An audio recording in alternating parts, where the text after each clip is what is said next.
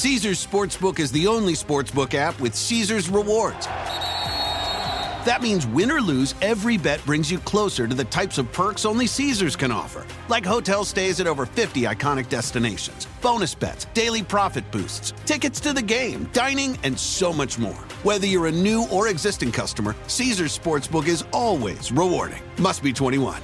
Gambling problem? Call 1-800-GAMBLER. Caesars Sportsbook. Don't just spectate, participate. Electricity, a big idea that's inspired countless new ones. From powering the light bulb to virtually powering our entire lives. 30 years ago, State Street launched the Spider S&P 500 ETF, SPY. A big idea that inspired the world to invest differently. And still does. What can you do with SPY? Before investing, consider the fund's investment objectives, risks, charges, and expenses. Visit ssga.com for a prospectus containing this and other information. Read it carefully before investing. SPY is subject to risks similar to those of stocks. All ETFs are subject to risk, including possible loss of principal. Alps Distributors, Inc. Distributor. My mission is simple, to make you money. I'm here to level the playing field for all investors. There's always a bull market somewhere, and I promise to help you find it. Mad Money starts now.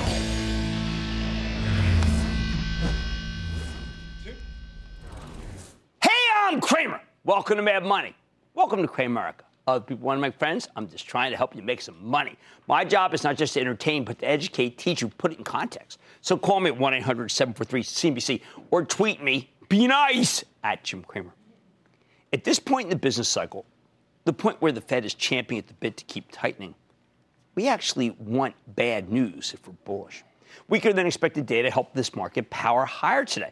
Dow roaring 432 points, S&P surging 1.57%, NASDAQ polling 1.58%. And bizarrely enough, the best thing for this market would be getting some disappointing news from the non-farm payroll report on Friday. Bye. How did we get to this point? Because on October 3rd and October 4th, this stock market had a Kafka-esque metamorphosis, transforming bull into bear.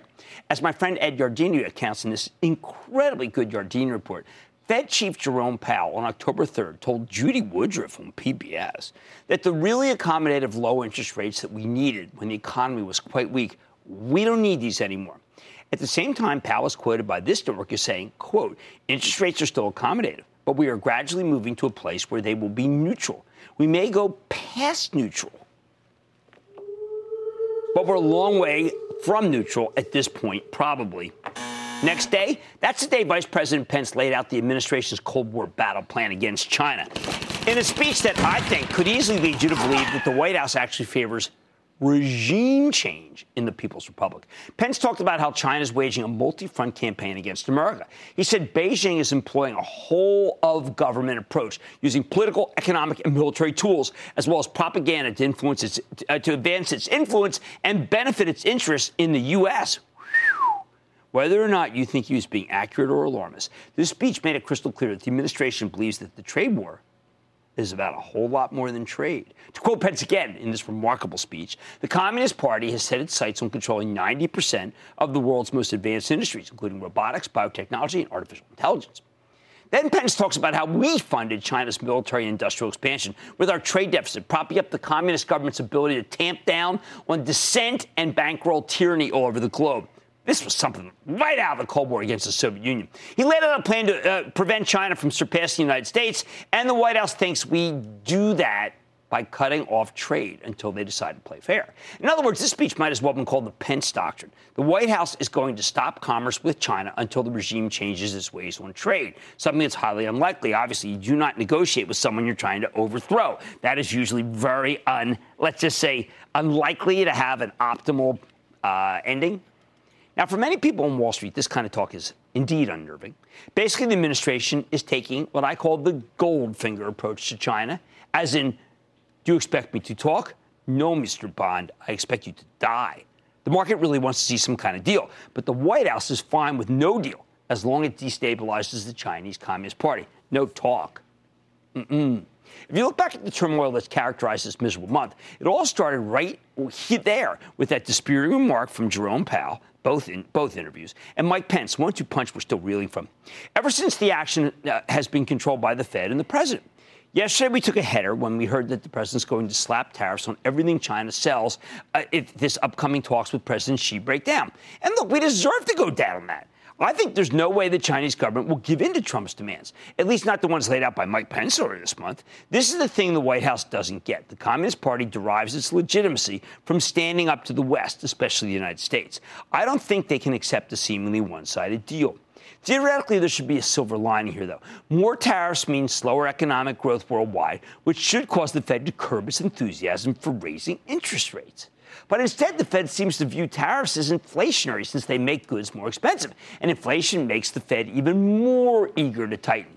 You need to understand that every single piece of data is now being scrutinized through this good news is bad news prism, where weaker data now drives stocks up and stronger data sends us lower. Take today, it's classic.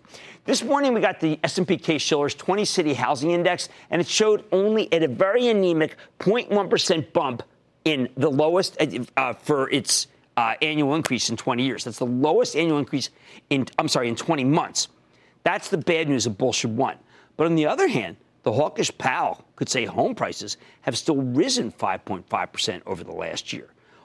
On still the third hand, the bulls could argue that this trajectory for home prices will decline next month. Unfortunately, Powell is so gung-ho about raising interest rates that we'll probably need to see that decline happen before he considers changing his mind. So I thought there was something for the hawk and something for the dove here. Sometimes it's downright ludicrous. Marty Musi, the CEO of Paychex, was on Squawk Box this morning, where he said that his proprietary business sentiment survey showed an uptick. Entrepreneurs are more positive in nearly every aspect of business this fall compared to early summer, the report said. Boo, hiss. That's not what we want to see. But wait a second. The Paychex IHS Market Small Business Employment Watch numbers came out today, too, and they gave us the negativity we're hoping for. Get this one. Hourly earnings rose 0.08 to 2.4% year over year, while job growth decreased 0.77% from a year ago. That's right, decreased 0.77. Aha, that means workers have gotten too expensive, so companies aren't hiring as many people as they were. That is key. But before you get too excited, Conference Board's Consumer Confidence Index just rose to an 18-year high. Some, unfortunately, good news that gives Powell more ammo. And Steve Leisman learned from Janet Yellen that she's worried about an overheating economy. However, she's also worried about volatility. Oil is plummeting, having one of its worst months in ages. But if the price of crude is falling so precipitously, how the heck can the economy be too hot to handle? Does that make any sense to you? Maybe it was going to 80. The battle plays out not just with big macro data, but also in the micro. What does it mean that Under Armour had a much better than expected quarter, allowing the stock to rally 27%? David Faber this morning asked me, isn't that a convincing bit of anecdotal evidence that Powell could be right? But Carl Quintanilla immediately came back and said, whoa, wait a second. It was Strength International that did it. I said it was really a reflection that Under Armour's had bad inventory has finally been cleaned up. One way, another way, one way, another way. Who cares about Under Armour, though, when GE just reported a staggering loss, cut its dividend dramatically?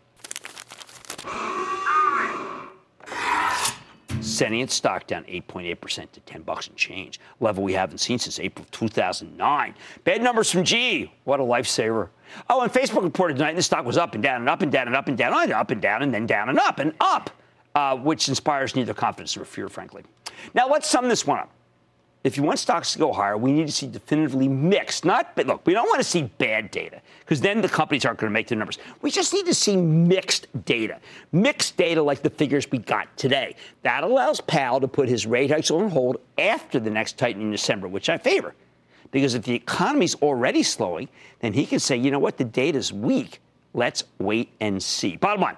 Never forget, when the Fed's tightening at this point in the business cycle, bad news is good news. The more bad news we get, the more fabulous days like today we can have. Powell and his colleagues just need to be willing to look at the data to make a more thoughtful, prudent evaluation after they've moved once in the month of December. I need to go to Alex in New Jersey. Alex. Dr. Cramer, how are you? I am real good. How about you, Alex? Good to hear. Fine. Thanks for asking. Hey, I wanted to get your opinion on a stock that's been falling since its IPO. While it's still popular amongst the younger crowd, with new integrations to get users to stay on the platform, along with its not-so-horrific earnings, do you think it has a chance for a buyout down the road or possible recovery for investors that have been holding for a while? Given a new partnership with Brave Bison, maybe even a buyout from Facebook to add to their collection, whose earnings were somewhat decent today. The company I'm talking about is Snap. What's your thought? Snap? Snap, was that it? Okay, here's the problem with Snap.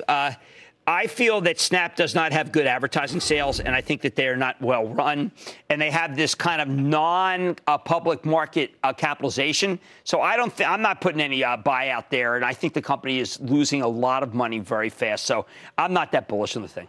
Let's go to David in Illinois, please. David. Hello. Booyah, Jim. How you doing? I am good. How about you?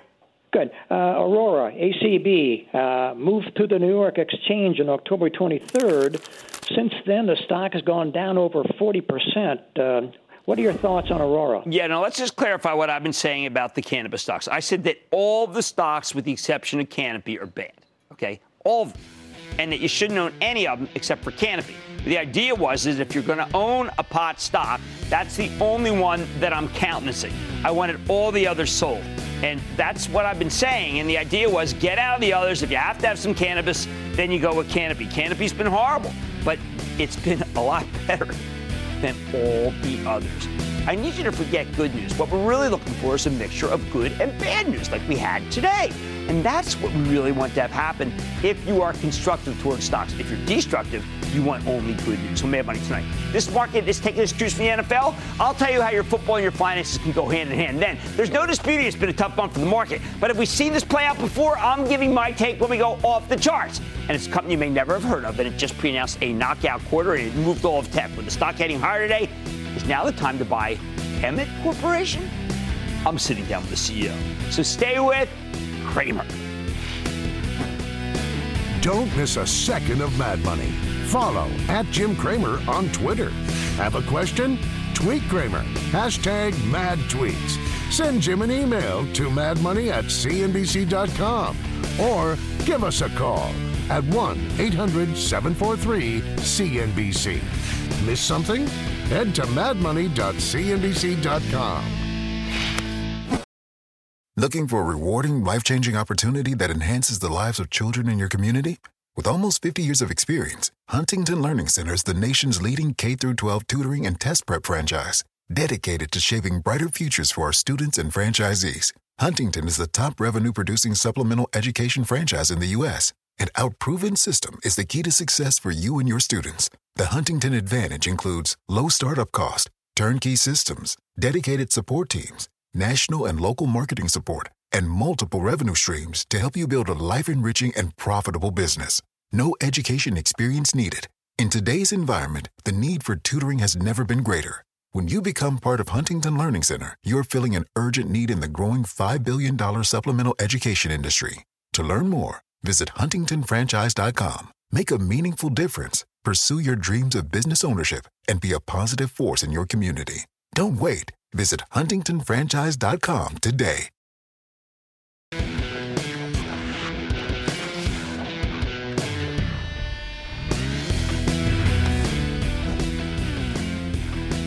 For a whole month, I've been thinking about the power of negative thinking. I have to wonder, is this a reprieve from the power of negative thinking? Is this session important? It's always hard to tell on these things. Now, I like to think of an individual session like a football game. You got to play quarterback.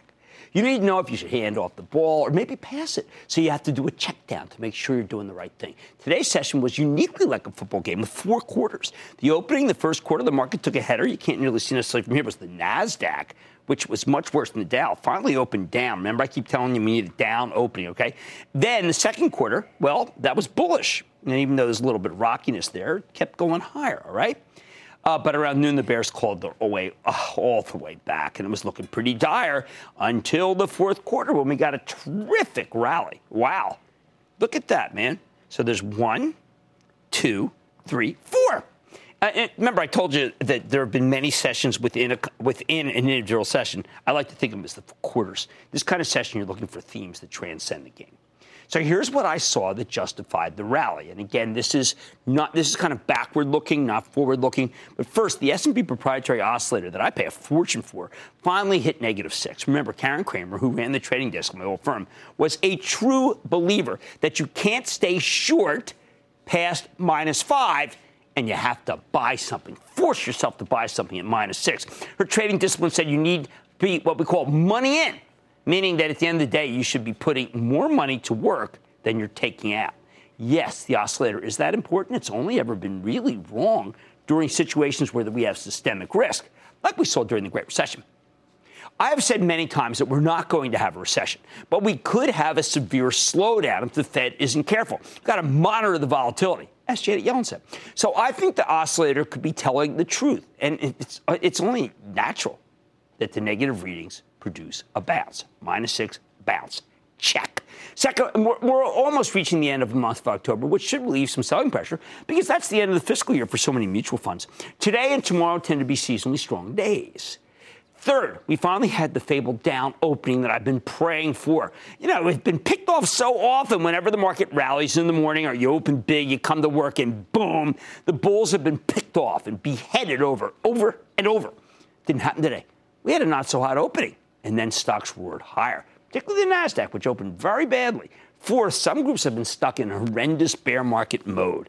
Groups like the defense stocks finally caught a bid, something that seemed impossible yesterday. Looks like defense contractors are coming down so far to actually attract buyers, even with the midterm elections a week away and so many afraid that the Democrats could take the House and sell the stocks because, well, you know, they favor probably a lower defense budget.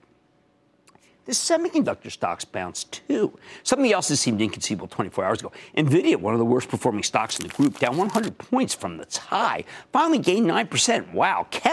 KEM, a gigantic capacitor company, very in sync with semis, reported an outstanding quarter, which signified strong semiconductor demand for autos, communication, and the Internet of Things. I think it was integral to the rally. We're going to speak to them later.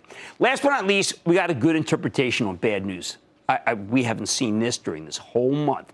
Masco, the big maker of kitchen and bath fixtures, reported a ugly miss and slashed its outlook. Man, oh man, it was hideous. So ugly that you had to believe not only would its savage Masco down 10, maybe 15%, would bring the whole group down with it.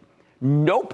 Masco stocks actually exploded higher, finishing about 7% up. When a stock rallies on really bad news, that's a classic sign that a bottom may be at hand. Now, the power of negative thinking still held sway with Amazon, and the gloom was palpable for General Electric after the company took a gigantic charge and a huge dividend cut.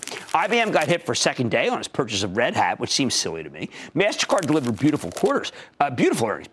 But like first data yesterday, the stock got slammed anyway, showing the vulnerability of the once,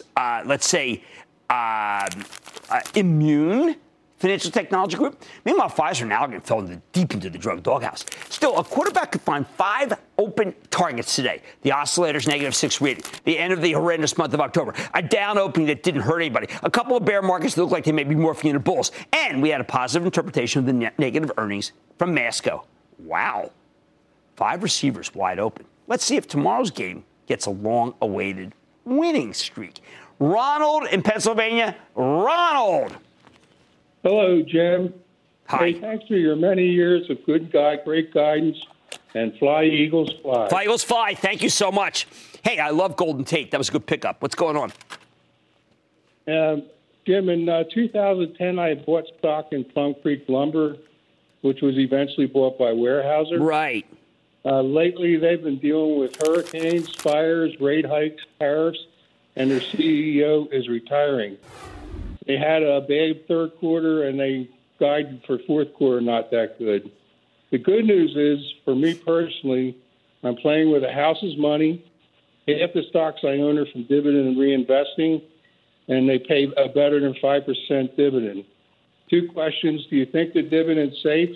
And do you think the stock should be sold or held? Yeah, this thing has been absolutely killed. It's part of the reason why I say that the Fed has to be careful. You don't get a stock like this down 25% if things are so good in the economy. This is what people at the Fed should be looking at, not some facts and figures put together by 26-year-olds, for heaven's sake. I think the dividend is safe. But I've got to tell you, what does that stock say? It says, be careful, Fed. Weyerhaeuser stock is telling the truth. All right, have we overcome the power of negative thinking? Well, at least for this session. I saw some things today that justified the rally. Let's see if tomorrow's game of 4 quarters, don't forget, don't get too greedy at the top, gives us a winning streak. Let's warm everybody ahead. Wondering what the best course of action is when it comes to this market? I'm going to check out the technicals. I think they could be a good guide here.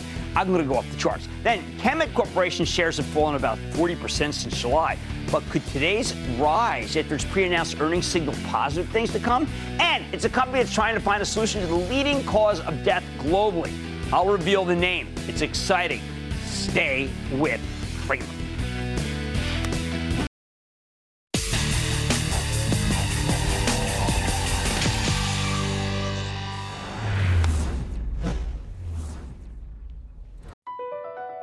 BP added more than $70 billion to the U.S. economy in 2022 by making investments from coast to coast. Investments like building charging hubs for fleets of electric buses in California and starting up new infrastructure in the Gulf of Mexico. It's and, not or. See what doing both means for energy nationwide at bp.com/investing in America. Caesars Sportsbook is the only sportsbook app with Caesars Rewards. That means win or lose, every bet brings you closer to the types of perks only Caesars can offer. Like hotel stays at over 50 iconic destinations, bonus bets, daily profit boosts, tickets to the game, dining, and so much more. Whether you're a new or existing customer, Caesars Sportsbook is always rewarding. Must be 21. Gambling problem? Call 1-800-GAMBLER. Caesars Sportsbook. Don't just spectate, participate. After a nice break from the seemingly endless agony of October today, it's time to take a step back, maybe take stock of where we are. You know, I've been cautioning you about this market. Between the Fed's rate hikes and the president's tariffs, we're seeing some serious deterioration in a host of key industries. That's translated into stock pain for the stock market. Again, didn't see it today, but you know that's what's been going on. When things get really painful, it's all too easy to become emotional. And emotion is the bane of smart investing. When everyone's panicking, you need to take a more empirical view of the situation. And when everyone gets euphoric all at once, you need to be calm and ask, perhaps you should be selling into strength. That's why tonight we're going off the charts with help of Bob Lang. He's the founder of ExplosiveOptions.net, as well as being the brilliant technician in the two-man all-star team behind TheStreet.com's Trifecta Stocks newsletter that I like so much. And he's also the author of Know Your Options. Why do we want to take our cue from the charts here? Okay, this is important. Technical analysis done right is quantitative, not qualitative, meaning it's emotion-free. When you look at the price action or the volume in a stock to see where the big money's been flowing, it requires no guesswork. It's not subjective. But how does poring over these pictographs of the action help us discern the future? Because the chart's all about trying to approximate human behavior. And that's why technicians are always looking for patterns that tend to repeat over and over and over again. And these patterns repeat because when it comes to managing money, we all exist on a spectrum between fear, which is what gripped us yesterday, and greed gripping us today. According to Lang, most people like to cluster near the center of the spectrum. We're more comfortable in crowds. That's why I'm always telling you investors are herd animals. But when the market moves to one extreme or the other, the herd follows. And that's what we've seen lately. Fear has spread through Wall Street like an epidemic. Now, you know that I've been negative, but it's worth pointing out that over a long enough period of time, why am I usually longer-term positive and constructive? Because the market goes higher. That's been the whole story of my career. The problem is, in the long run, we're all dead. Like I told you last night, one of my best calls ever was in October of 2008, when I told you to get the heck out before a breakdown that sent the Dow plummeting from 10,200 to around 6,500 in a matter of months. If you can avoid a short-term bloodbath, that's what you should do if you think there will be a bloodbath. We often hear you should buy when there's blood in the streets, buy when it feels worse. And that's absolutely true. But is that where we are right now? I always try to judge this. It's one of the reasons why I pay so much attention intraday to the market. But here's what Bob Lang says. He says we're not out of the woods. He points out the averages still aren't that far from their highs, and if the Fed keeps tightening aggressively, the earnings estimates will need to get slashed across a host of industries, and you know I agree with that. But let's see what the charts tell us. Let's go through the major averages, starting with the weekly chart of the S&P 500. You can see the S&P has already erased all of its gains for the year. But Lang thinks it could have more downside. Why? First, the darn thing just made its first weekly close below the 50-week moving average. Okay, so that's the blue, all right? See that right there? This, by the way, this is the first time since early 2016. And this is something that really spooks chart watchers. Second, the moving average convergence divergence, that's the MACD as we call it. It's a tool that helps technicians predict changes in securities trajectory. Made a bearish crossover earlier this month. This is something I always respect, I have to admit, and it's the first one since the meltdown in February. You know we have to pay close attention to that.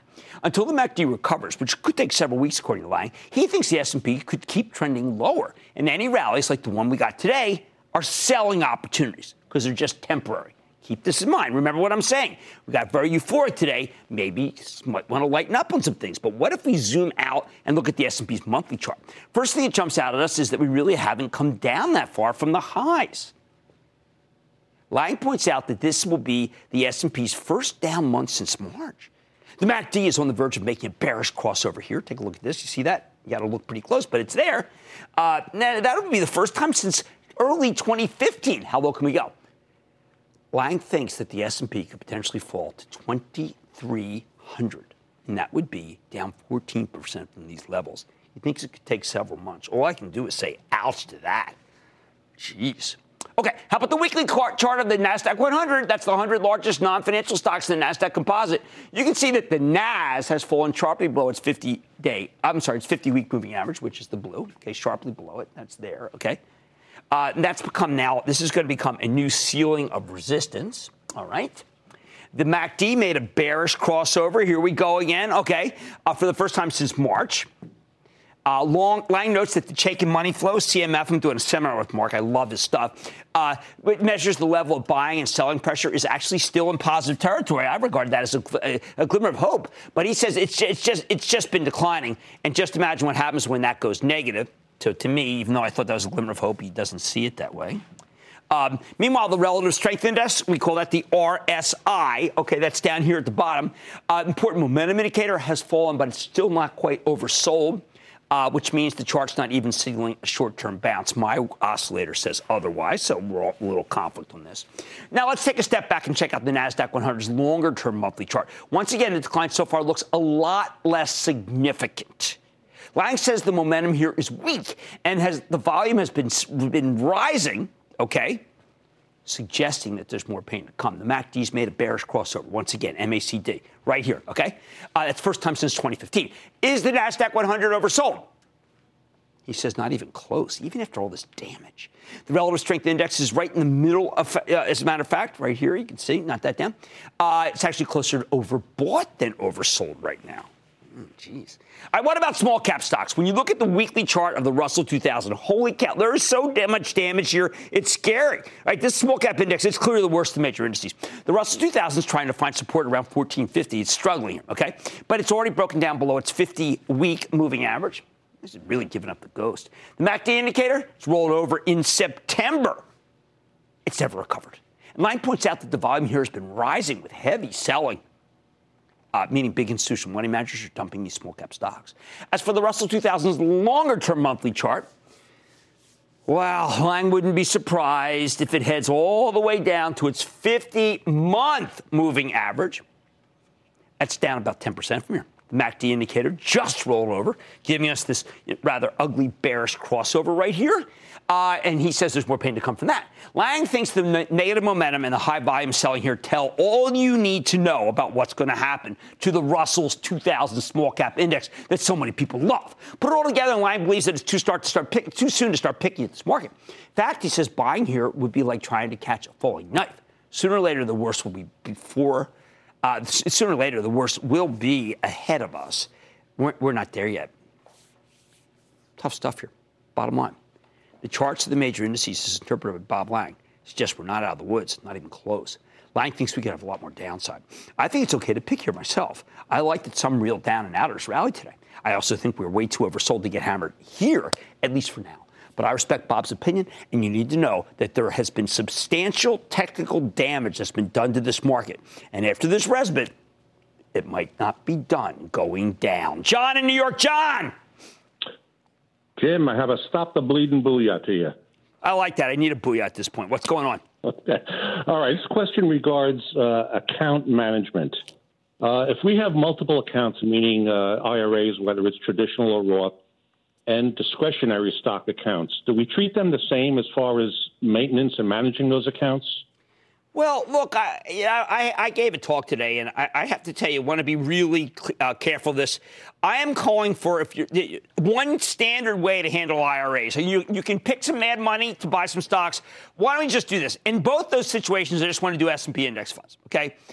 It's right for both of them. And I really think that it's important to recognize that the S&P index funds, as Warren Buffett has taught us, is the best. But for IRA allows individual stock picking. And that's why I encourage both S&P and individual stocks for your IRA, because it lets you do it. Let's go to Dan in Missouri, please. Dan. Hi, Jim. I'm a first-time caller. I love the show. My question is going to be on AA, Alcoa. They seem to be cheap right now for position over the next few years. Aluminum demand is still expected to grow globally, and they've announced a stock repurchase program.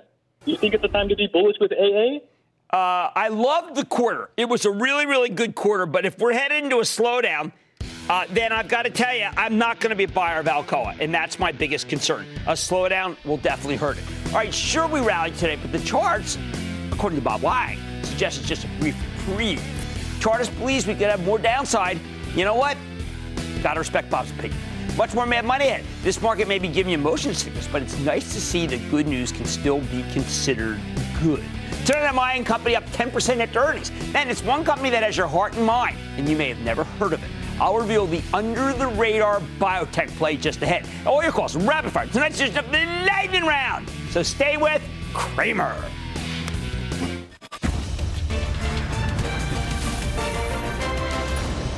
Tomorrow, kick off the trading day with Squawk on the Street. Live from Post 9 at the NYSE. Jim, welcome back. Good to have you. You know, it's good to be back. And remember, keep the faith. Don't just throw away stocks as everybody else is. Mr. Crowd is it? It all starts at 9 a.m. Eastern.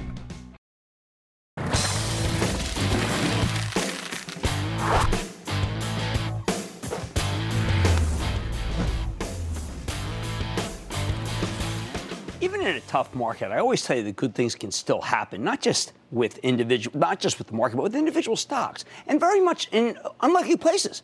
Take Kemet, that's K-E-M-E-T Corporation. It's a maker of basic electrical components, with a stock that had been very, very, down and out for months.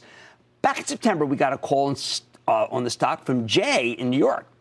I wanted to give it another look. After roaring in the first half of the year, the darn thing went into a sickening slide, not because of anything the company did, but because investors were worried about Kemet's fate in an economy that might be slowing. This morning, though, Kemet reported a spectacular quarter. The company delivered a monster 26 earnings beat off of a 61-cent basis, higher than expected sales, up nearly 16% year over year. Management even rolled out a modest dividend. In short, business is very good at Kemet, which is why this stock surged $2.79. That's nearly 16%. So what does this terrific beat mean? Let's check in with Per-Olof Luth. He's the CEO of Kemet Corporation. Learn more about the quarter and where the company's headed. Mr. Luth, welcome to Mad Money. Well, thank you. Thank you for having me. All right, sir, because this is your first time. Good day to be talking about Kemet. I was going to say, absolutely. I want people to know what you guys do, because in many ways, you may have triggered a much larger rally throughout the entire market because of how broad Kemet's components are used. So give us an overview. Yeah, I mean, we are used in just about every application you can conceivably think about. And we talk about Kemet may not be a household name, but we are pretty much in every household. And we cover the automotive sector, we cover the military, the medical, industrial, telecommunications. And, whenever there is voltage, you need some of our things to support the semiconductors on the board. Now, what I felt when I read through this incredible numbers was that a lot of people feel the Internet of Things has slowed. It's obvious from Kemet's numbers, since you are so broadly within the system, that to bet against the Internet of Things may be a stupid bet. I personally think so. I think what we're seeing is a trend and not a bubble. Yes, there's cyclical things that may happen in the marketplace, and of course we will be affected by that as well.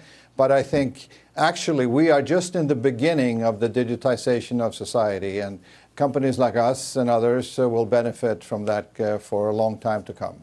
Now, you have 15% of your business is in auto. Everyone tells us that business is terrible. Are you seeing a negative bent to your auto distribution? No, actually auto is doing very well, and we expect that part of our business to grow nicely. And if you just look at how many components are in newer cars, not just from the electrification of the transportation sector, but also just electronics in general.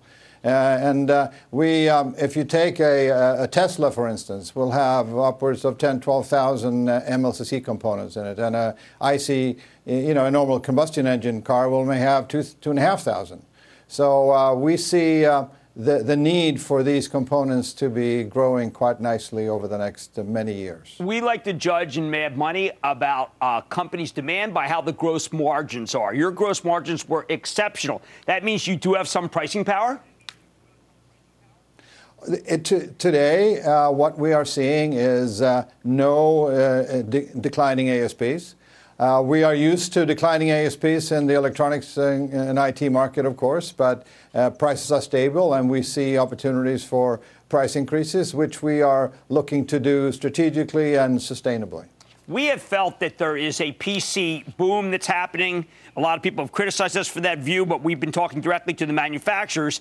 You are in a lot of circuit boards. I have to presume that you see no PC slowdown.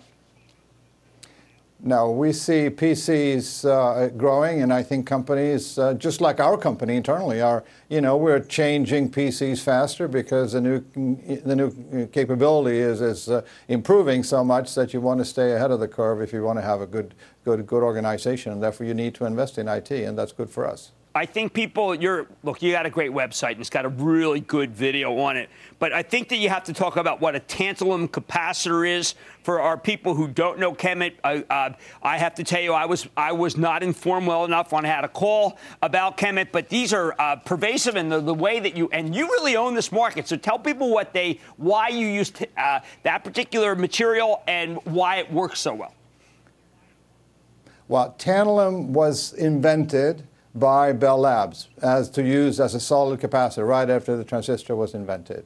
So we've been doing tantalum capacitors for a long, long time. And basically the material gives you the opportunity to have the best volumetric efficiency, meaning per real estate unit, you get more out of a tantalum capacitor than any other. And therefore, many companies are using that capacity when power and speed is of the essence. One last question. A lot of people feel there's a slowdown in telecom. 14% of your business is telecom. Clearly, that big a percentage, you can't see a slowing. We have been talking about 5G for some time, and it's coming. I was in Shenzhen not long ago, and they were trying autonomous buses with the 5G system in town of Shenzhen. So 5G is coming, and we all know that more componentry is required to make 5G happen. So we're all looking forward to that. It hasn't even started really yet. Wow. Well, look, we needed to hear that. We needed to hear something positive. You just gave it to us. Thank you so much to Per-Olof Loof, Kemet Corporation. Guys, go to the website. There's a good video. You know exactly what they do. This is the kind of thing that busts the gloom of the semis. Mad Money's back in for the break.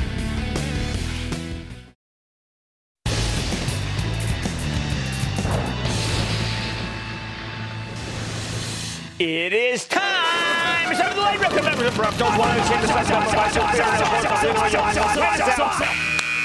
And then the lightning round is over. Are you ready? Ski Daddy. It's time for the lightning round. I'm starting with Eric in California. Eric. Booyah, Jim. How's it going? It's going very well. How about you? Okay. I'm been better if I didn't buy Seagate, ticker STX. Seagate's hard because it is so cheap. I absolutely see that it could rally, a relief rally like Western Digital could rally. But I can't recommend them, and I got so many great tech stocks that are down. I just can't.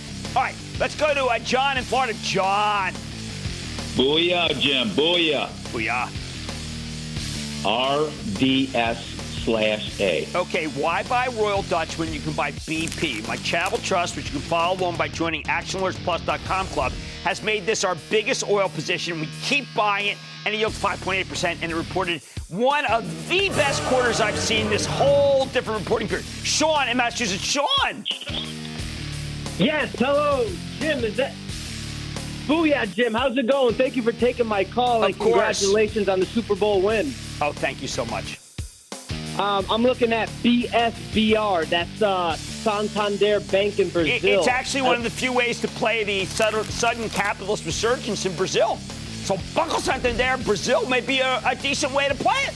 I'm not going to fight you on that one. Let's go. He was up 5% today. Be careful. Let's go to Frank in California. Frank. Hi, Jim. Interested in Valero. I am too. You know what? The spreads haven't gotten. Look, as oil goes down, some people feel they're not going to make as much money at the pump.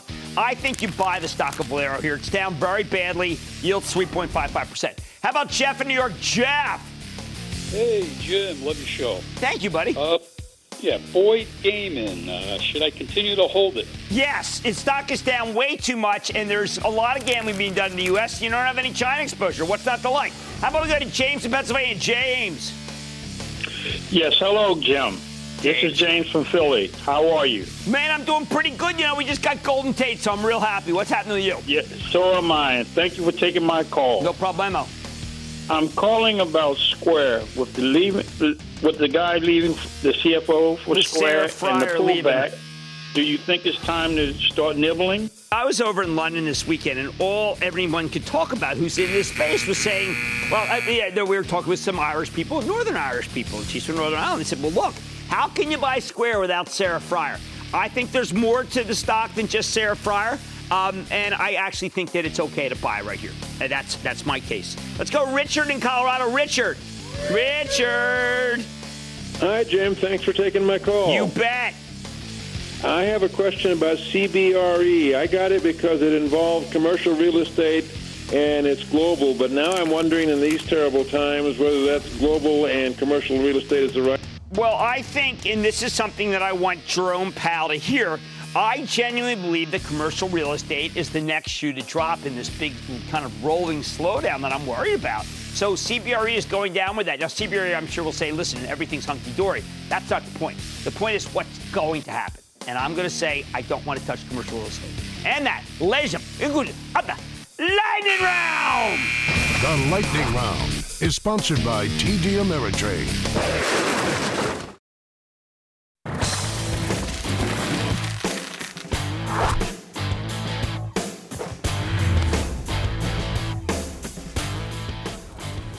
Look, for those of you who are worried about a slowdown in the economy, maybe the Fed gives us one, you might want to load up on some drug stocks here, including maybe some of the smaller, more speculative biotechs that you might like.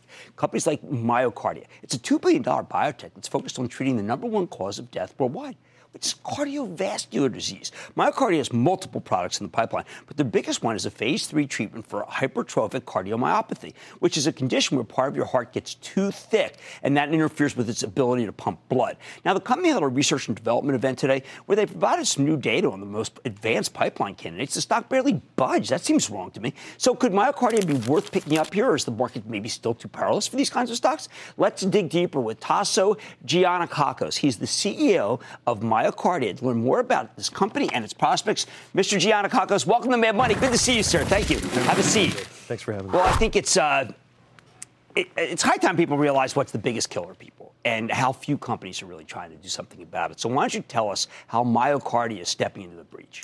Yeah, I think you mentioned it. The number one killer of all women and men worldwide. We're seeing it's 1/3 of all people die from a cardiovascular disease. And then when you look at that, you'd think there'd be a ton of innovation happening in the world's number one global disease burden. And instead, we're seeing the opposite. We're seeing fewer numbers of drugs getting approved over the last 18 years. So there's been a tremendous lack of innovation in this area, and that's why MyoKardia was born. Our entire purpose is to focus on deep disease expertise, which is the only way to get the breakthroughs here. And that's been challenging for people to do until now. Okay, so what we've known, and we've had all the companies on, we've had major companies like a Medtronic on, which talks about, they make devices. This is not a device that you're working on. No, we're designing specific therapies we call with an approach that's called precision medicine. So we really research deeply the underlying biology, the cause of these diseases. This is something that has been challenging for cardiovascular medicine. We think about genetics, we think about imaging, we look at family history, and we design specific drugs that are aimed at the cause of the disease. So in so doing, we're hopeful that not only are we going to improve symptoms, but we're going to restore people to normal living and potentially even reverse the course of the disease, something that's never really been done before in cardiovascular medicine. Current standard of care is what? So these are 40 or 50-year-old drugs that have been designed for other conditions. So the standard of care is pretty poor here. We're talking about beta blockers and things that really... You're talking about beta blockers Beta still? blockers, yeah. I mean, beta blockers, when I was born, they had beta blockers. Yeah, no, it's true. And so in some situations, they can provide some symptomatic support, but they're not really getting at the underlying cause. And we're seeing a lot of breakthroughs in other disease areas where transformative therapies that are applying this precision approach are coming. Patients are benefiting. We've got to do this in cardiovascular disease, and we're leading the charge for that. Now, when people have heart failure, so to speak, is it too late for the things that you're designing? Not necessarily. So one of the biggest outcomes of these heritable cardiomyopathies is sudden death, AFib, and heart failure. So often, unfortunately, we're picking up diagnosis when patients are coming in and they're feeling short of breath and they're limited in their function. So these are exactly the patients that we're actually currently studying in our pivotal trial. We're studying symptomatic patients who have severe disease, New York Heart Association class 2 or 3. So they're already down a path, and we're looking to bring them back. Okay, so let's say there are people who are watching and say, you know what, I've got a bad diagnosis. My cardiologist is telling me this. Can you get this into a test, into a study? Well, we have studies underway right now. You can look at clinicaltrials.gov. We have a couple that are underway, 2 that are ongoing for hypertrophic cardiomyopathy, where the heart thickens, and 1 that's underway for dilated cardiomyopathy, which is the opposite. The heart is a little bit too weak, and it stretches, and the muscle walls are really thin. So Sanofi, which is a huge company, is choosing MyoKardia to partner with. How did that come about? Yeah, so about 6 years ago or so, when the company was getting going, there was a lot of interest in the drug area and in big pharmaceutical companies to think about a way to get at this unmet medical need. We all recognize that the need is there, but historically they've been looking at very, very large clinical studies that cost a lot of money and take a lot of time and usually don't work out. So we came around with this fresh approach. They've had some experience with similar approaches in other disease areas, with Sanofi in particular with their Genzyme unit, which is looking at rare disease. And, and the leadership at that time was thoughtful enough to say, this is an area we want to invest deeply in, we want to partner with MyoKardia in. The science made sense. And now we're on 3 years into the collaboration. We're making a whole lot of progress in a very short period of time. One last thing that I always wanted to ask, because I think it's important, is does the company need money? Because I always tell people, listen, if they need money, maybe they do an offering and they can get in on that one. Yeah, we're fortunate enough. We're well capitalized. We've got over $400 million in the bank, which moves us into 2020, which is well past a number of value inflection points. We're essentially releasing important clinical data about once every 1 or 2 quarters now. And so we're in good shape. It'll get us through the readout of our pivotal study in HCM, which is the second half of 2020. So we just got to keep going with great science, and hopefully we'll be able to help some patients. Well, many of us, including my family, are cheering for you and hope that you have the breakthroughs that you're describing.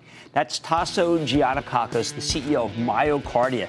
I don't know, I've read through all the documents. It's a pretty interesting company. Mad Money's back at you, right?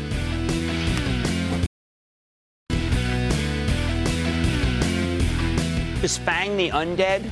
You know, I got to tell you, people hate all the members of Fang now so much that even if they just do okay, even if they miss on the revenues, then people get excited. That's what happens when you get overly negative. Remember what I'm against? The power of negative thinking. It blinds you to opportunities, even if they're just short term. The power of negative thinking is not what you want to be. Like I said, this is always Bull Market Summer. I promise I'll find it just for you. Right here on Mad Money. I'm Jim Cramer, and I'll see you tomorrow. Caesars Sportsbook is the only sportsbook app with Caesars Rewards. That means win or lose, every bet brings you closer to the types of perks only Caesars can offer. Like hotel stays at over 50 iconic destinations, bonus bets, daily profit boosts, tickets to the game, dining, and so much more. Whether you're a new or existing customer, Caesars Sportsbook is always rewarding. Must be 21. Gambling problem? Call 1-800-GAMBLER. Caesars Sportsbook. Don't just spectate, participate.